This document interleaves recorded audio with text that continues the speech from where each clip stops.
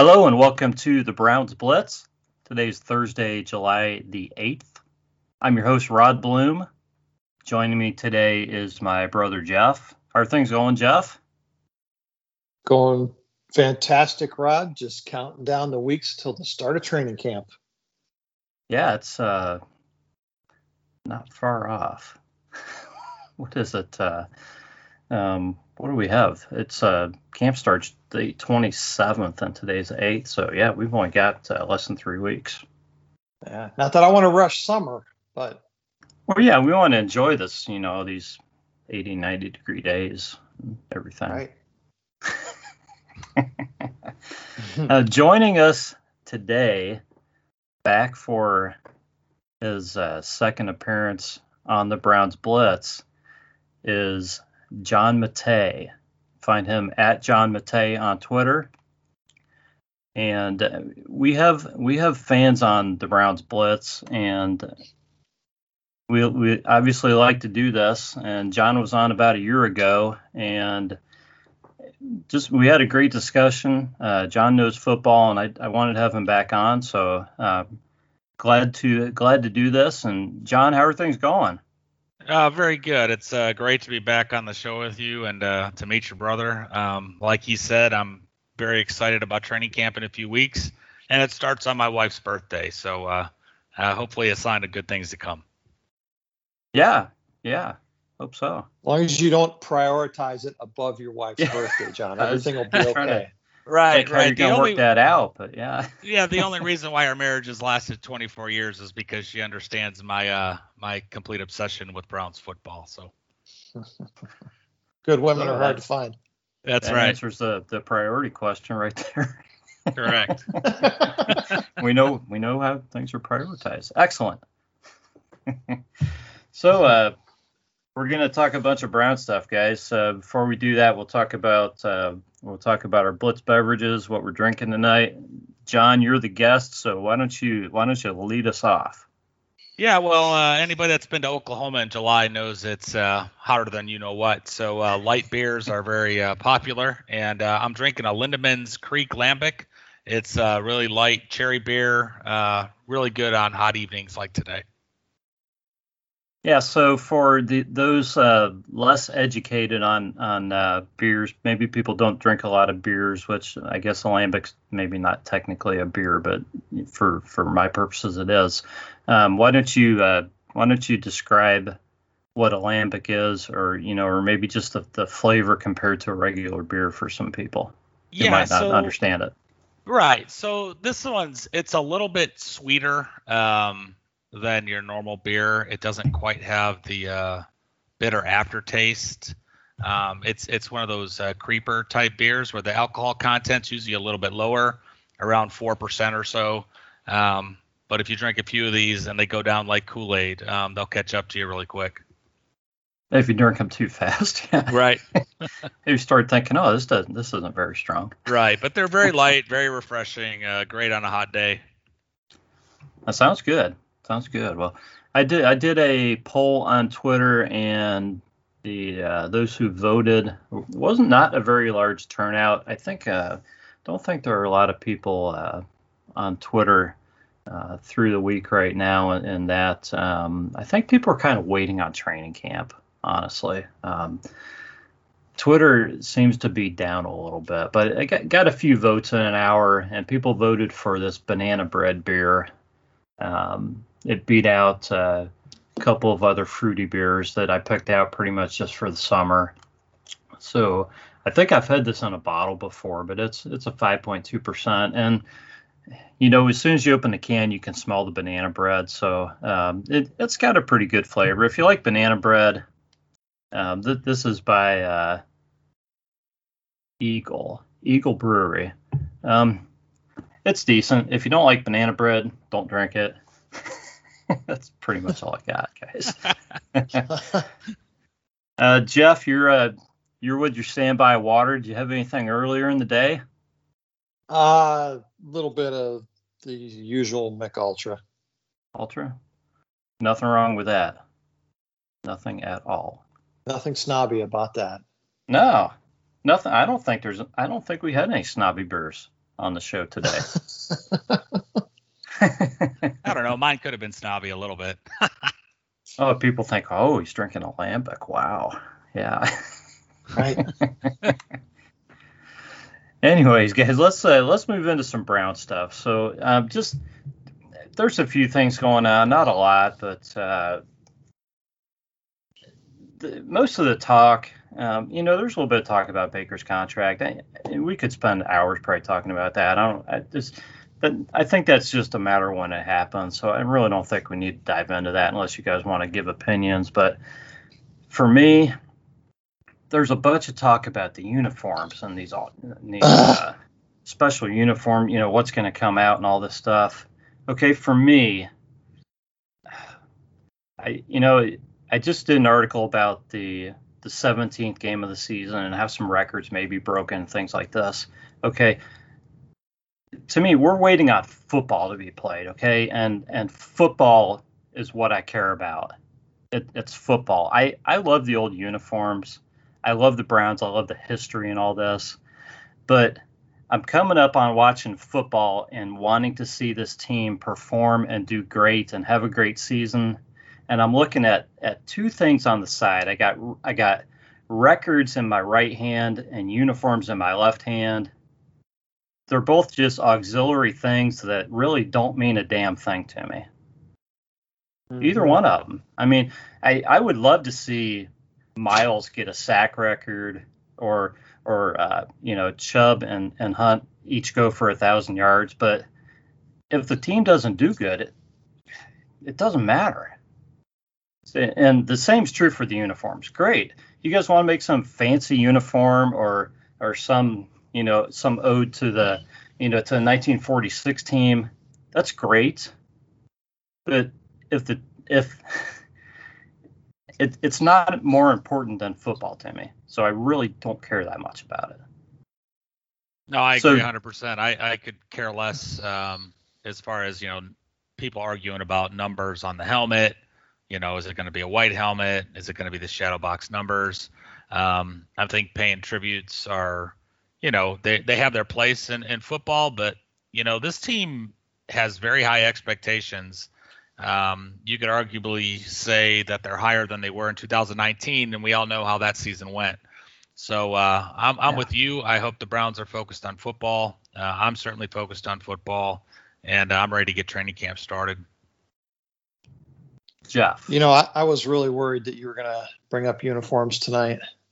I could hear talk about.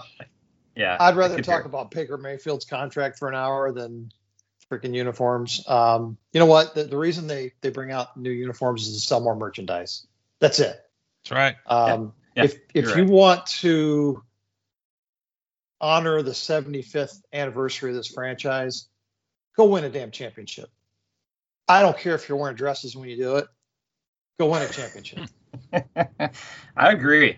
I'm with you 100%. We will not belabor that topic.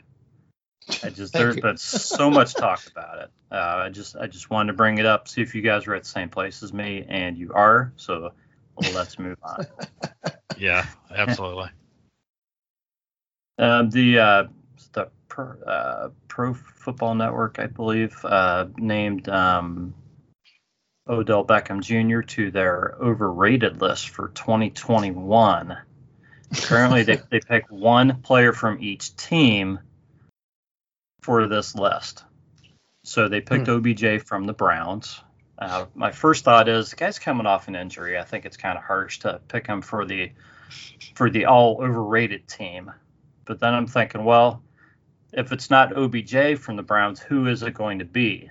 So I wanted to get your thoughts on that, guys. So Jeff, I'll let you kick this off. Is it harsh to put OBJ on the overrated team coming off this injury? And is there anybody on the Browns who you would pick as overrated, either over him or maybe just this season because he might not be deserving? No, it's fun to pick on OBJ. And, if you look at his recent history, the last 4 or 5 years, he hasn't put up. I read an article earlier today, I think, about how since he left the Giants, he really hasn't been the same player, or even prior to his injury with the Giants, I guess. I don't know. He's in a system where we're not featuring him. Even if he's 100% healthy this year and goes out and has a great season, he's never going to put those kinds of numbers because we're not going to be featuring him. We have too many other weapons at our disposal on offense. So, is he overrated? I don't think he's overrated. I think he's probably just underutilized. And that's great. If we win a championship again, I don't care how many catches he has or how many yards he has. I would put Jadeveon Clowney ahead of him in terms of potentially being overrated. I mean, Jadeveon Clowney was a number 1 overall draft pick. And if you look at his history, I don't think he's ever lived up to that. Odell at least had some really dominant years early in his career. And we're putting a lot of hope and promise on Jadeveon Clowney suddenly living up to that status. I hope me picking on him motivates him so that he goes out and plays like a freaking all-pro. But I know the odds are, to the show. I'm sure he does. The odds are that Jadeveon Clowney is going to play less than OBJ. Yeah. So, John, let's let you have a crack at this. Do you agree with Jeff as far as what he's saying about OBJ, and who would you pick for the overrated team? Well, if you talk about being overrated, looking at OBJ stats from 2014 to 2016, he had at least 91 receptions those 3 years. The subsequent 4 seasons, now granted there was injury, his highest total was with the Giants in 18 of 77 receptions. And his yardage and his average per catch has declined. So to call him overrated, I think if you're comparing to the OBJ of 2016, he's overrated. He's not that guy. I don't think he'll ever be that guy again. Even if he is healthy, I just think, the wear and tear on his body, I just don't know if he's ever going to be that dominant 1,400 yards, 100 reception guy again. And to your brother's point, in this offense, it's almost impossible with all the mouths to feed. So is he still talented? Yeah. Is he maybe people are holding on to the 2016 OBJ? I think so. And I think that's where the overrated comes in. I also agree with your brother with Jadeveon Clowney. He was the guy on defense I targeted with the overrated tab or label, so to speak. But on offense, I think it's Austin Hooper. I think with what we paid and how much we paid that guy to play the tight end position and the production we got out of him, I just think he was greatly overrated by the Browns. He could turn it around. It could be a comeback year as much as an overrated year for Hooper. But with Harrison Bryant and, Chief still in the mix, I mean, he's hanging on. He's going to be there too. So we'll see what happens. But Hooper and Clowney, I think, are a little bit more than OBJ. But I do think OBJ is a little bit overrated. Yeah. Do you agree with Jeff as far as the amount of, as far as the expectations that we have for Clowney? Yeah, I do. I mean, you're signing the guy that, when you've got Myles Garrett on the other side, that other defensive end should feast because he's never, if ever, going to see a double team. And even Clowney has come out and said that in the media that, hey, I'm not going to face a double team here when I've got, arguably the best defensive end on the planet on the other side of the line. So I think it's definitely a put up or shut up year for Clowney. I think it's beneficial to both sides that it's a short-term deal, and we'll see where it takes us. But he's got no excuses unless he gets hurt again. So, guys, if we were to measure the success of the Clowney signing purely in sacks by Clowney and the sacks that he's able to create for Myles, and I know there's other players involved and there's a matter of health and so forth, but how many sacks would you need to see out of Clowney, and how many sacks would you need to see out of Miles to feel like the Clowney signing was a good signing? I'll let you go first, Jeff. I don't know if you measure it in sacks. I mean, I guess that's one yardstick. Wins. It's the easiest yardstick to measure it. Yeah, I know it's a lazy yardstick, but yeah. But I mean, that's fine. I mean, in the grand scheme of things, we want to see an improved defense overall statistically. And if these guys are doing their jobs, their numbers will come. Who knows what the system is going to provide for them. But I would think if Miles increases his numbers from last year and Clowney at least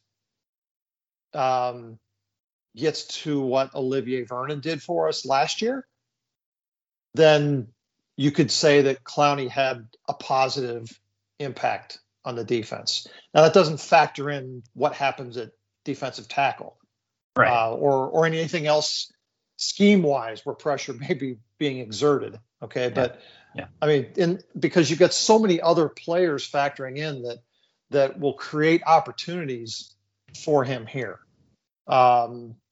in the back 7 or 8. Who knows? But I don't know. I think that's probably the simplest way. But what did Vernon have 10 sacks last year? I think something like that. He was between 8 and 10, I think. Yeah. And so, if Clowney comes away with 10 sacks and Miles is able to add to his sack total, which he should do just by virtue of not missing any games, then you call it a success. Yeah. Well, I mean, let's be fair here. The team record, I think, is what, 13, and Miles is a 13 or 14. I should know this. I just wrote about it, but yeah. I think the most Miles has had has been 12.5, I believe, and the team record is 13. So if Clowney gets 10. It's going to be one of the biggest seasons, a Brown has ever put up. So yeah, it'd be pretty good if he gets anywhere near that. So maybe my numbers are too high, but like I said, the measuring stick for me is, does he outperform Olivier Vernon? Okay, then that's fair. What do you think, John? Yeah, I think the Olivier Vernon comparison is fair. Vernon was really interesting last year. He was really hot or really cold. He had a couple of just completely dominating games, and then other games he disappeared. I'd like to see Clowney, play a little bit more consistent across the board than Vernon. Mm-hmm. I think that would be a measure of success. I would also say that, we got to include Takk McKinley kind of in this conversation on that opposite DN slot, because I think if you can get combined double-digit sacks between Clowney and McKinley, and Miles getting around 16, that would be a success for me. It's big. Yeah, that would be really big. So I agree with you. Yeah, I think Takk will be out there some. Yeah, I do too. I think they'll move Clowney inside a little bit and let Takk play the end on those third and really long situations. So that might bring down Clowney's total sack numbers, but you never know. He might dominate those guards inside and crush people. He's done it before, so we'll have to see. But hopefully he stays healthy. And the Browns are really deep on that defensive line, so they should stay pretty fresh throughout the game. So I just looked it up, Rod. Vernon had 9 last year, and Miles had 12. Okay. Yeah, and team record is 13. I knew Vernon had. I knew he had at least 8.5 or more than that, but I couldn't remember the exact number. And the team record is, I think the team record is 13. Team record's 14. I just 14. Reggie Camp. Yeah. Okay. Reggie Camp. I can't remember that. Yeah. And Reggie Camp never had more than 8.5 other than that season. Right. So,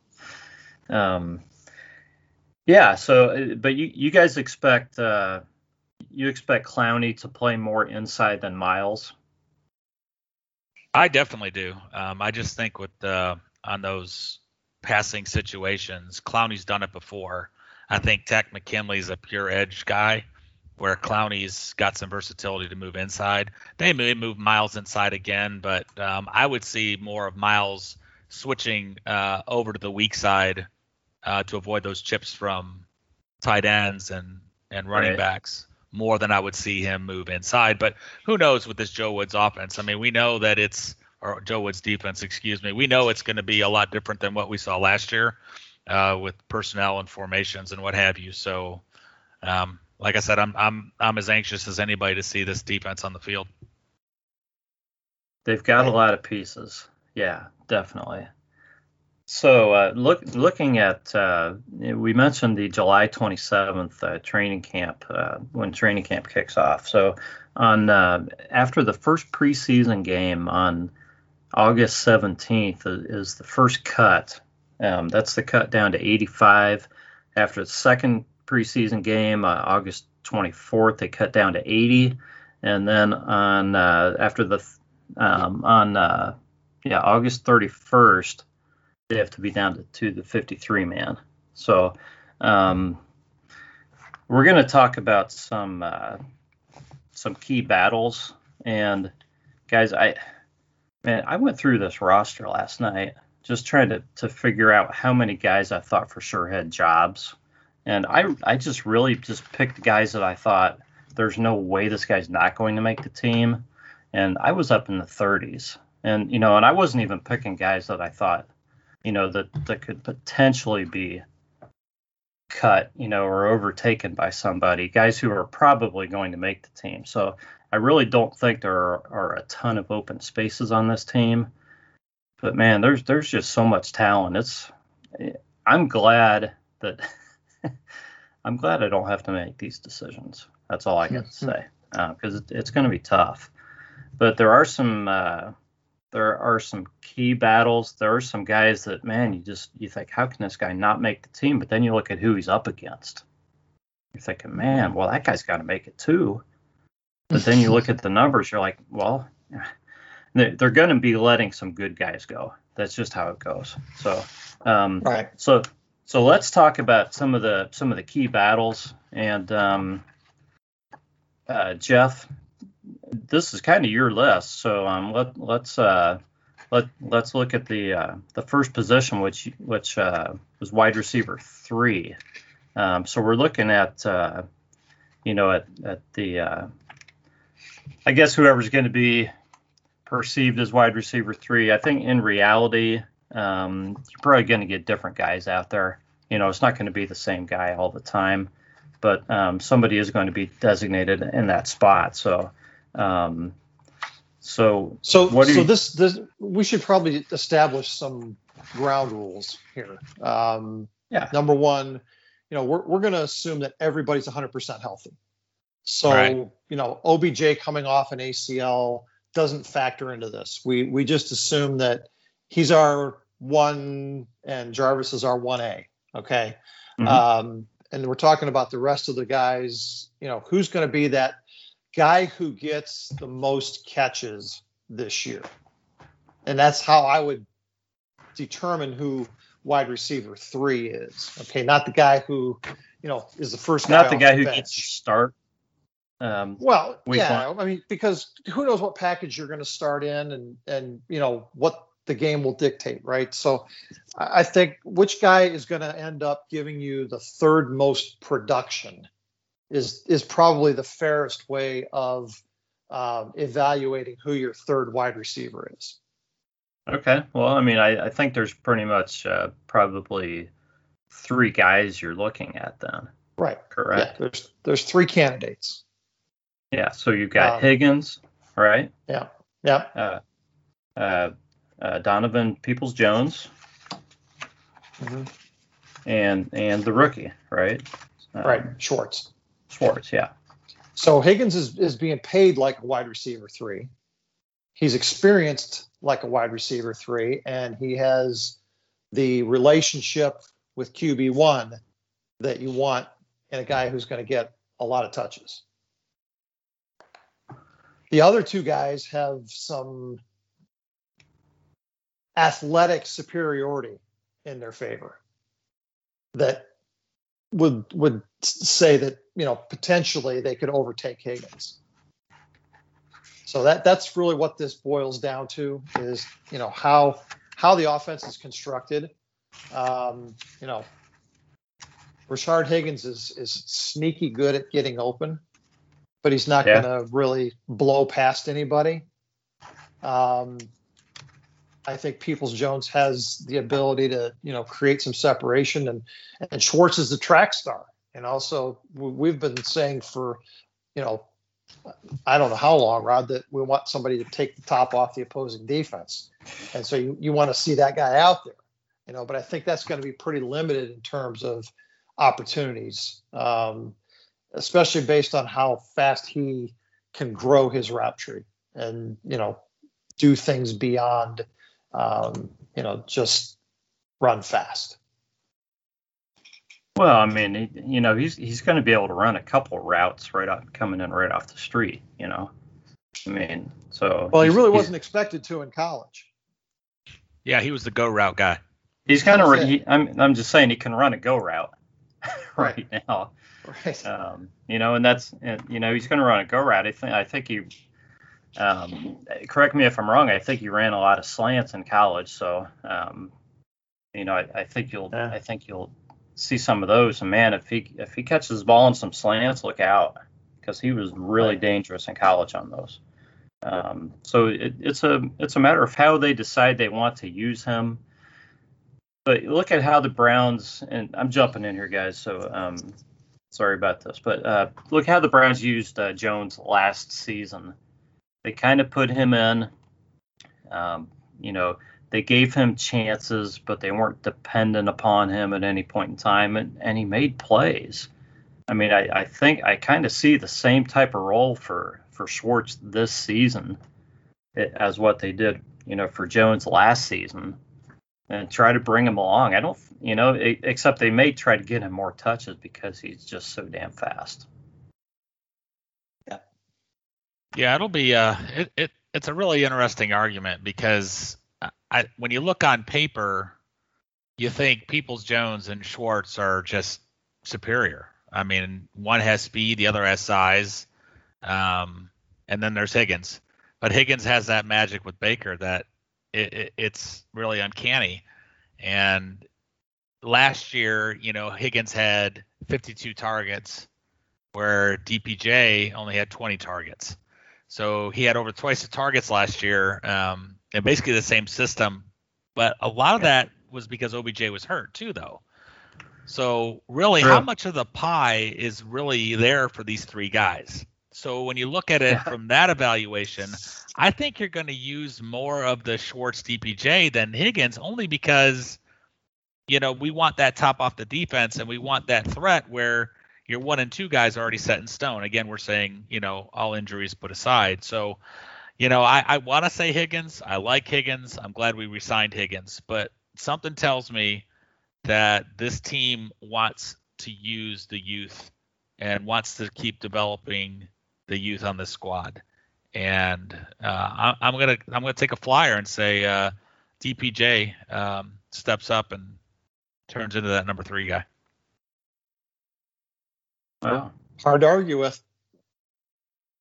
Well, I think maybe a better question is, because all 3 of these guys are going to make the team. Who's, if we keep a number 6, who's that going to be? Because great question. That guy's probably never going to see the field. But right, there will be a combination of these 3 guys, depending again on what the situation is and what we're looking for. That will probably be pretty close in terms of utilization. Yeah, this went a little different than I expected, because when I was putting down who I thought my training camp battles were, I thought we were going to talk about that 6th guy, because between Hodge, JoJo Natson, and Derek Willis, only one of those guys is making the team. Correct. I'm going to throw out another name. That's Alexander Hollins. Yeah, don't count him out. I think I talk more about him, probably several months ago. I had to re-familiarize myself with him, honestly. But, the Browns picked him up from the Vikings practice squad. The Vikings really like this kid. So if the Browns are going youth and they decide to carry somebody who's really not going to play at all or not much, I think it probably depends on if they feel like they need Hodge for special teams, depending on the other guys. But, man, if they just want a guy to play a little bit and be there for the future, if they really like this kid, he may have a shot. Yeah, and don't forget about JoJo Natson. I mean, we signed him, I think it was from the Rams, and he was a specialty guy, punt returner, kick returner, which, we definitely had some issues with that last year. So that could be a way to make this squad as well. We're talking about Hodge and his gunner and different roles on special teams. But JoJo Natson was signed as a speed guy. We just never got to see it because of the knee injury. Yeah. So let's move. I'm gonna jump because of the JoJo Natson comment. I'm going to jump to running back 3. Okay. Yeah. Because this is very interesting to me because we've got Dearness Johnson who showed he can play. He showed he can play last year, but you got 2 great running backs. I mean, how much strength do you need at one position? So, the question is, do the Browns feel like they need to keep him? Okay, so he's fighting to keep that position, which includes some kick returns. Demetric Felton is in that discussion, even though he's probably he plays wide receiver and running back and can return. The guy's so versatile. Plus he's a new draft pick. He probably has a great chance to make the team, but he's up against Dearness Johnson, and I feel like JoJo Natson is really battling these 3 guys too in the kick return game. They are not going to carry all 3 of these guys. There's no way. Right. No, I think at most one of those guys. Yeah, has a shot probably at making the team. one. I mean, they're going to let 2 of these guys go. Are you kidding me? I mean, these guys are talented players. So, and in a normal team, in a normal Browns year, I mean, I hate to call it normal, but draft picks are always safe, right? I don't know this year. I don't know if all draft picks are safe. They better show up. I can tell you right. that. I agree 100%. I mean, Felton is probably, in my opinion, the closest. Him and LeCount are probably the 2 draft picks most up against making this roster. Well, yeah, I mean, LeCount better show that he can play better in red line, or he's he's not going to be around. I don't know how many safeties are going to carry, but I mean, the numbers are going to add up quickly, guys. Right. Yeah, we can drive ourselves crazy thinking about who those, last few guys are for the special teams roles. Yeah. But getting back to the running back question, Dearness Johnson had very little in the way of touches with the number 1 offense last year. He was effective when Nick Chubb was out for like 1 game, and showed some real ability.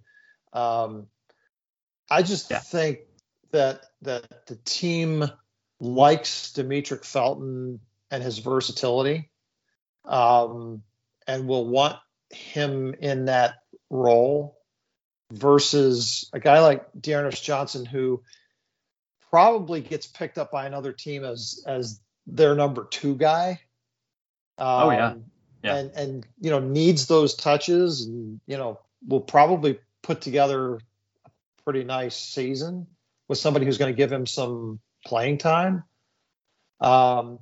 Versus Felton, I think, who they can groom on the receiver side. I saw an article where someone was saying that they thought maybe he would be the heir to Jarvis in the slot, even. So, say what you will about late draft picks. There's a reason that teams take guys in the late rounds. They've got some sort of a plan for them. And I'll admit I was completely shocked by the Felton pick. I didn't see it coming at all. But the more I've looked at how the roster is composed and where we could be in 2 or 3 years, there's a need for a guy like that. And I think he makes the team. And I think Dearness Johnson gets cut.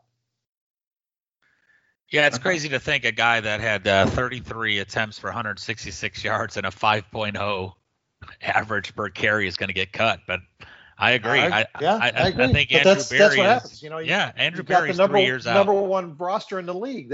Those kinds of things are going to happen. Yep. And Andrew Berry's playing chess, and he's 5-6 moves ahead of where this team's going to be, because we know, we're not keeping both Hunt and Chubb. So what kind of guy do we want behind Chubb, assuming that that's the guy we're keeping and extending? And it's got to you got to think it's going to be Felton. Well, and it does come down to money too. So and Felton is being a late round draft pick, he's signed for for 4 years at nothing pretty much. So if you can get a guy like that and have him for 4 years. See, that gives you the flexibility that, you talk about in playing chess. I mean, the flexibility that, if you do move one of those guys, our number 2 guy may not even be on this roster yet. Yeah. But you have the financial flexibility to go out and find that guy. If there was a catastrophe with Nick Chubb, and we don't want to give the full weight of the running back position to Demetric Felton. Now we've got the flexibility to go out and find somebody else. And people can talk about the importance of hitting on your first rounders and your second rounders in the draft. But when you hit on your third, fourth, fifth, and sixth rounders and can keep guys around for a few years, or even, a few guys through 4 seasons at that kind of pay. Right. Man, these guys are locked up at nothing. You're exactly right. These guys are locked up. It gives you flexibility to do other things and to keep other guys. So when you're that good at drafting, you can miss a first rounder because you've got these other guys signed at nothing. You can go sign a guy. It's just it's nuts. So but I think the Browns will be smart. I don't think they're going to give any of these draft picks a job without seeing something in them. So let's get back to your list, Jeff, because it's a really good one. The next position is defensive tackle, and man, this is going to be a dogfight. DAWG, and there are what are there, like guys. It's crowded. 20 guys fighting for like 3 spots, man. It's just nuts. So I've seen where they might keep as many as 6 guys, and you kind of have to break this out by 3 technique and nose tackle. Right. Right now everybody's kind of assuming that the 2 veterans win the starting jobs. Andrew Billings and Malik Jackson. I think both of those guys come with some pretty big question marks. Billings obviously didn't play last year, came into this last camp really heavy. Right. And so, you really don't know what you're going to get from him. I believe. Well, but how much does he play is the question, right? So, does he get the bulk of the snaps, at that one technique, or does somebody like Tommy Togiai take a lot of those snaps away from him? And those are really I think the 2 guys that it's going to come down to there. And then the 3 technique, Malik Jackson, he's a vet. But he's not really played exceedingly well the last 2-3 years. He's slowing down. Yeah. He's an older guy. He's more like Claiborne last year. Where you see him coming in for a play here and there, as part of a rotation versus being your every down guy. I think that every down guy is probably going to be Jordan Elliott. Then you're going to see Malik Jackson spelling him. And then there's probably a couple guys at least beyond that are going to be part of that rotation. Yeah, no, I agree. Lest we forget, Jordan Elliott was a 3rd-round pick. That's not a 7th-round pick. That's a guy you're expecting to play. And the decline of Malik Jackson the stats don't lie. So I agree. I think they're going to give Billings, with that, that nose tackle or, that A gap, however you want to put it, and Jordan Elliott get the starts with Malik Jackson, spelling. And then where it really gets interesting is, that kid we signed out of Florida State, Marvin Wilson, we paid, big dollars, when it comes to undrafted free agents anyway, paid him big dollars to come in. So the Browns see something in that guy that, he's a sneaky guy that might get into that rotation, if Malik McDowell and Sheldon Day, falter a little bit in camp. Look out for Marvin Wilson to steal some time there. I agree. Yeah, so there's a bunch of guys there. It's going to be interesting to see the composition of how many guys they carry at each spot. And I don't think we know, because I don't think we know exactly, the type of defense that they intend to play all the time. I would expect them to carry their best, who they think are their best 53 guys. I mean, obviously they're not going to go crazy and carry a ton of guys in one position if they don't need them. But, I think if they have an extra defensive tackle who's better than their 5th or 6th linebacker, they're going to keep the defensive tackle. I think that's probably what they'll do. Yeah, I think that. I don't even think we have to guess at that. I think that's an absolute with the, either the big nickel or the dime defense that Woods is wanting to run this year. So, I definitely think, kind of pivoting to that linebacker, because I put that, big on my list in preparation for doing this podcast, is how many linebackers are we keeping? And, is it going to come down to a battle between Malcolm Smith and Mack Wilson of making this ball club to keep that extra defensive lineman? Well, let's. I guess we've kind of wrapped defensive tackle. We're not real sure, so let's move on to linebacker. I mean, defensive tackle. I mean, Marvin Wilson, Malik McDowell, these guys. God only knows what they're going to show up looking like. So you just got to see what happens. And same for Malik Jackson. So let's move on to linebacker. And Jeff was talking about Will. So you're talking about go ahead with your point again, John, and then we'll kick it off from there. Yeah, well, when you run a dime or a nickel as your base, linebacker is obviously the player that comes off the field. So, you got to figure Anthony Walker's safe. You got to figure JOK's safe. And then you got a bunch of guys that were drafted by the Browns, and Taki, Phillips, and a guy brought in by Malcolm Smith, and then Mack Wilson. So if you're only going to keep 5 linebackers, one of them has to go.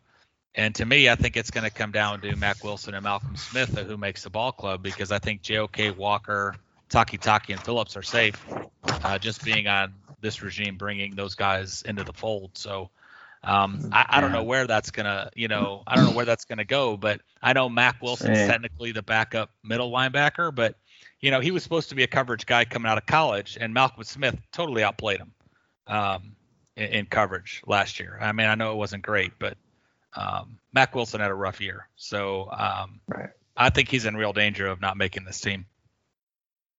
Right. Yeah. We've beat him up pretty good on this podcast. Well, everybody. I mean, everybody's all over Mack Wilson. I mean, the guy had he made. I don't want to say he had a good year as a rookie. He made some nice plays as a rookie. Let's put it that way. Browns fans really liked him. I mean, we got him in the latter rounds, and I think we thought that we really had something with Mac. So I think you just got to see who shows up and see if they give him a shot in training camp and see what happens. But linebacker is so interesting. I mean, to me, Jacob Phillips, he's making the team. He's young and fast, and he's making the team. JOK is making the team. I'll be shocked if Tony Fields doesn't make the team. I mean, but he's not going to play linebacker this year. He's going to play special teams. So you got those three guys and Anthony Walker. That's four linebackers right there. Right. And then you're talking the other guys. Mac Wilson. I don't know, Mac Wilson and Taki. Who else am I missing? Malcolm Smith. Yeah. That's what happens when you print out a roster and it doesn't have everybody's name on it, guys. No matter which roster you look at, it doesn't have everybody. And it's my bad that, when the roster has 90 guys on it, it's kind of hard to know every name. So right. I don't think Malcolm Smith has a guaranteed spot. I don't think Mac Wilson has a guaranteed spot. Taki, I mean, I think it depends how other guys do. I don't know. What do you, Jeff? Let's go to you on Taki. And what do you think about him as a player, his development, and what we've seen so far? And do you feel like he's a guy who's still growing into the position? Do you think he's going to keep getting better, or do you think he's like he is what he is, and we're kind of waiting, and he's just kind of holding a spot for somebody? Well, I think he's probably your number 2 run defense linebacker right now on the roster. And you can disagree with me on that. I think, probably Anthony Walker is number 1 and Taki is number 2. You got to have an early down linebacker out there. A lot of these guys we're talking about are guys that can cover. That's going to be the strength of the Joe Woods defense is linebackers that can cover.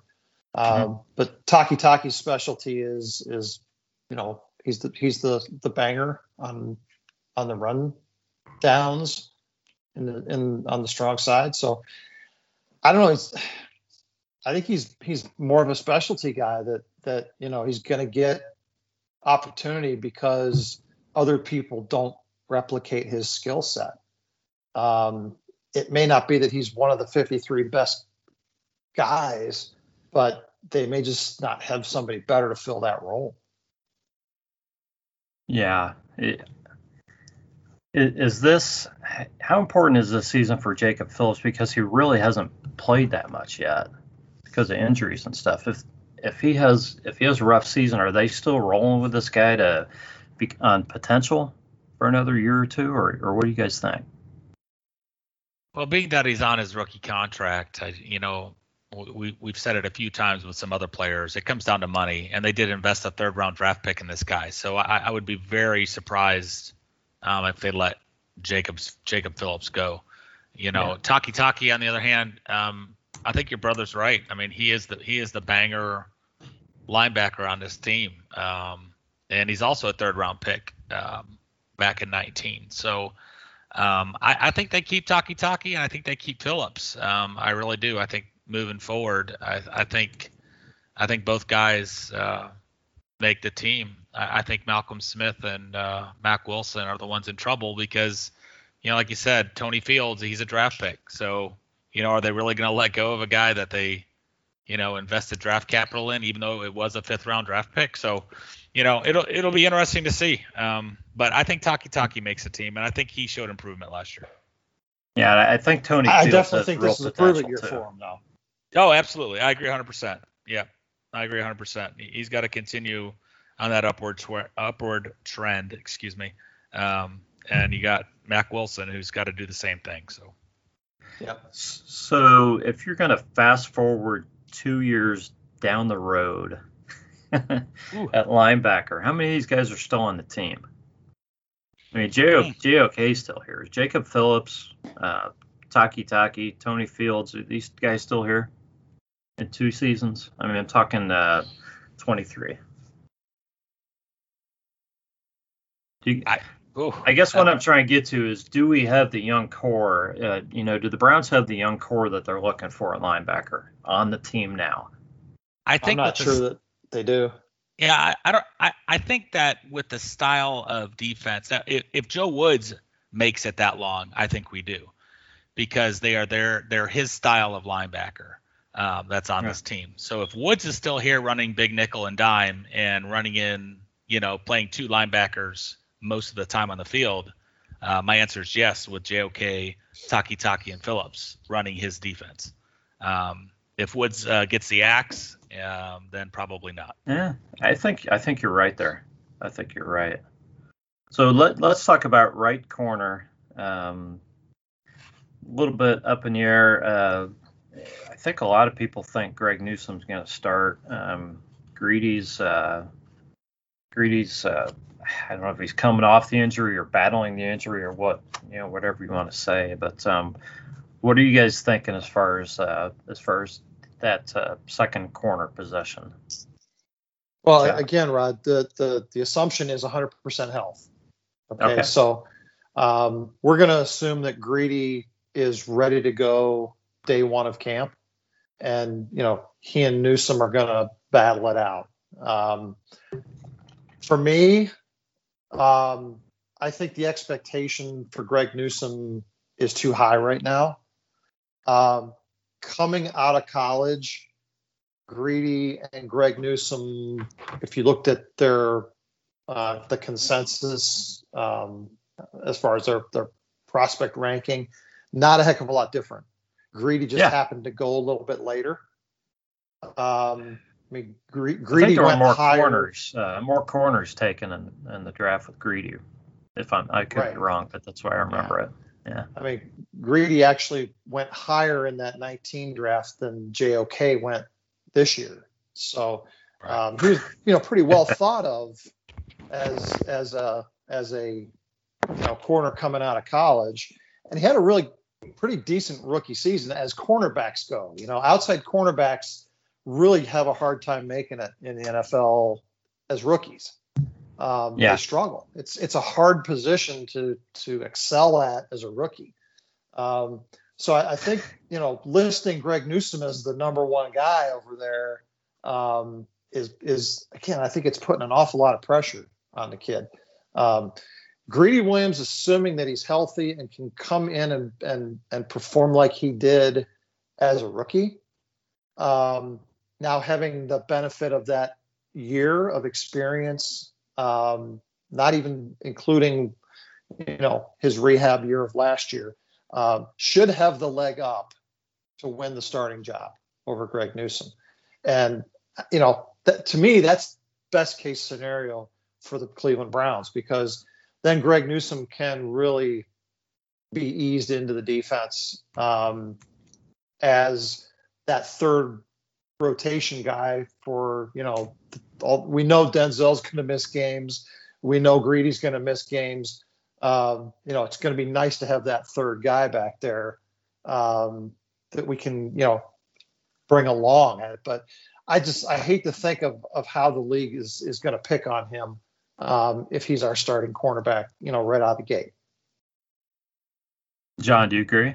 Yeah, I do. I think it's a really dead-on assessment, to be honest with you. I think they want Greedy Williams to be that guy. And don't forget, we got this guy named Troy Hill on our roster, too, who can play a little bit outside. I know most people have him plugged into the slot corner. Slot, yeah. But he's played outside with the Rams before. So I think if they need him, they can use him. Yeah, that's right.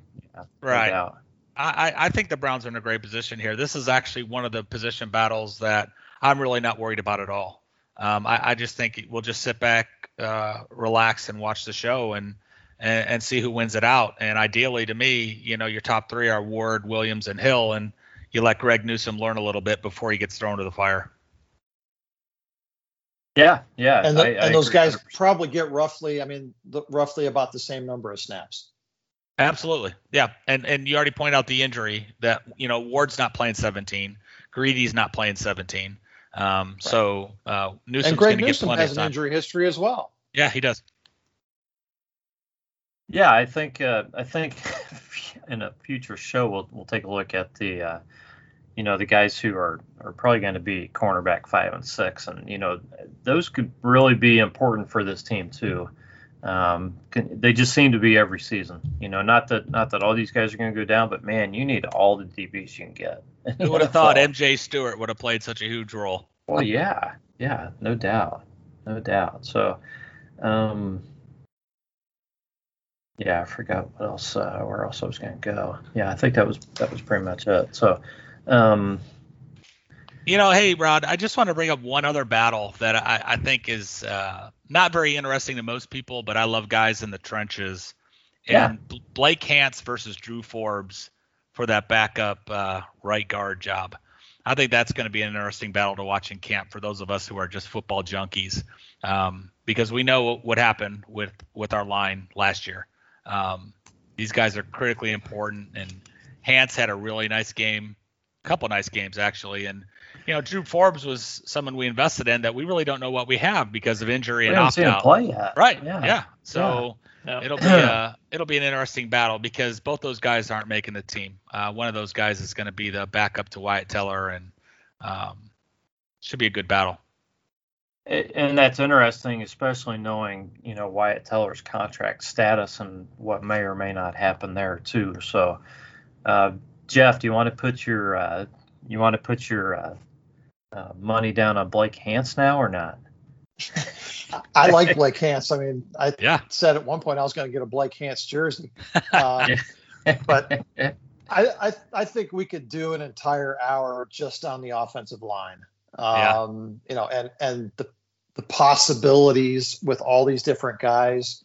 I think it's going to be an interesting year to see who sort of surfaces as guys that can potentially take these starters' jobs in future years, because we got a couple of guys that I think the Browns want to replace, in the near future, who are getting kind of older and expensive.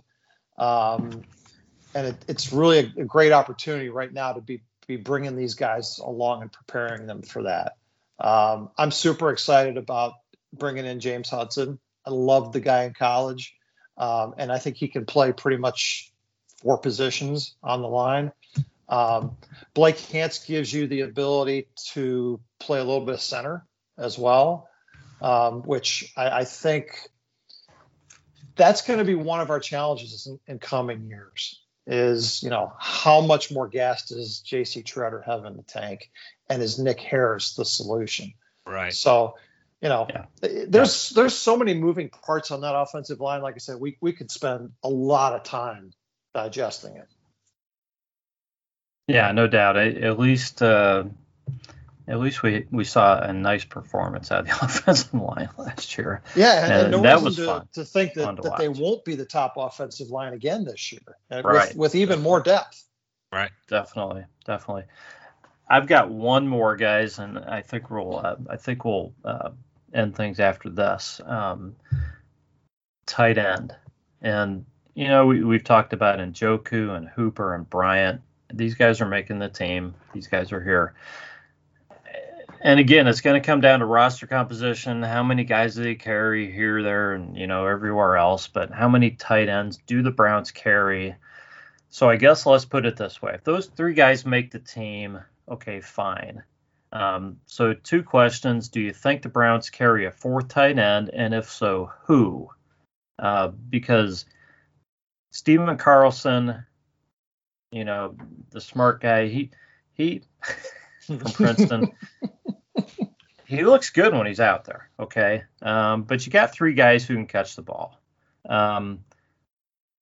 Or do the Browns go with somebody younger, one of these other guys on the roster? I noted while prepping a long time ago that the Browns signed Kyle Markway to, I think, a 2-year deal. So they must like something about this kid. So I guess my question is, do you think if they go forward, do you think it's Carlson pretty much guaranteed, or do you think they try to get younger at that position and carry another guy on the roster for some reason? Boy, I I think it'd be hard to see them carrying 4 tight ends. I mean, I just think there's too much talent in other positions that, somebody has to go, and only Andrew Berry knows his roster composition and where he sees, that 25th guy on offense and who is that. Stefanski likes 12 personnel, so that's 2 tight ends, a lot. So maybe there is room for a 4th tight end, and they let another wide receiver go. But boy, it's just when you look at this roster right now, it's hard to see them keeping a guy like Carlson over a JoJo Natson or a Dearness Johnson. That's hard for me to see, but time will tell, and we'll see how it shakes out. What are your thoughts? I think if you're talking about developing a young guy at the tight end position, that's Harrison Bryant. Right. Any available snaps, to develop a guy, he's got to get them. I think. I mean, he showed enough last year that once he gets past the rookie jitters, I think he's got a tremendous future. So I want to see as much of him as possible. So beyond that, I don't think it really matters a whole heck of a lot who's our number 4 or however many tight ends we carry. I want to see Hooper perform to his contract, to John's point earlier, and Bryant, develop like we thought he could last year. And then, whatever Chief gives us is a bonus too, I think, because I think this is his last year. He's going to be somewhere else next year, and he's hopefully playing and showcasing himself for that next opportunity. So hopefully that keeps him motivated to, hang on to the damn ball and, live up to his potential. So I think between those 3, we've got a great tight end room, and anybody else really isn't going to see the field very much. So, Jeff, which of the tight ends has the biggest season this year? Well, based on what I just said, it's probably going to be David Njoku. because he's going to be motivated, right? Oh yeah, it could be. And that's what professional athletes require, So hopefully he's super motivated. He's got a huge chip on his giant shoulders, and he goes out there and plays his balls off, and the Browns are able to, move on from him next year. What do you think, John? Yeah, I got to go with the youth movement. I mean, I think Austin Hooper was drastically overpaid. I hope he proves me wrong this year. But to Jeff's point, Harrison Bryant flashed some really nice receiving traits. Take care of the fumbles, take care of the jitters. And I think he's the heir apparent at tight end for sure. And I wouldn't be surprised if Austin Hooper might be a cap casualty next year. Yeah, I don't know about Hooper, but I'm with you on Harrison Bryant. I don't know what he's going to do this year, but I think but somewhere between this year and next year, the kid's going to be a star. He's got everything that's necessary. I just think we're going to watch him grow this season, get more comfortable, and I think he'll have a good season this year, and I think next season kind of watch out. Yeah, let's hope that they're not moving on from Austin Hooper next year, because there's some really pretty painful dead money if that happens. Yeah, it's just hard to justify his salary. It's just I questioned it when I signed him, but I hope he lives up to his contract. I hope I hope he performs better, after a year in the system. But financially, we're wed to this guy for the next 3 seasons. Yeah. Yeah. All right, John. Appreciate you coming on. Would you like to give us any closing words, remarks, anything you'd like to leave the listeners with? Just that I'm as excited as everybody else about this season. I guess my biggest thing about training camp coming up is just please stay healthy. I think health. If this team stays healthy, we really have a shot to make a really deep run in the playoffs. And that's something I haven't seen in my lifetime since the 80s. So I'd like to see the Browns get to the AFC Championship game at least. I think they got the talent on the roster to do so. And support Baker. He's our guy. Yes. And Jeff, any closing words? I'll just follow up on that thought. Health is something that every NFL team deals with, and that's why you need the depth that we think the Browns have now, because you will have injuries. Guys will miss games. We've documented, the history with a lot of these guys already. So we based our conversation tonight on 100% health, because that's the only way to fairly evaluate one guy against another. But when it comes to the success of the team, what's going to determine how many games they win and how far they go in the playoffs is not how healthy they stay, but how well the next tier of guys come in and play for the guys that do go down. Yep, I agree 100%. It's been a blast. I enjoyed coming back on the show, and I'm up for it anytime you are, Rod. Sounds good, John. Thanks, John. Yeah. This has been the Browns Blitz. We thank you for listening, and we will catch you next time.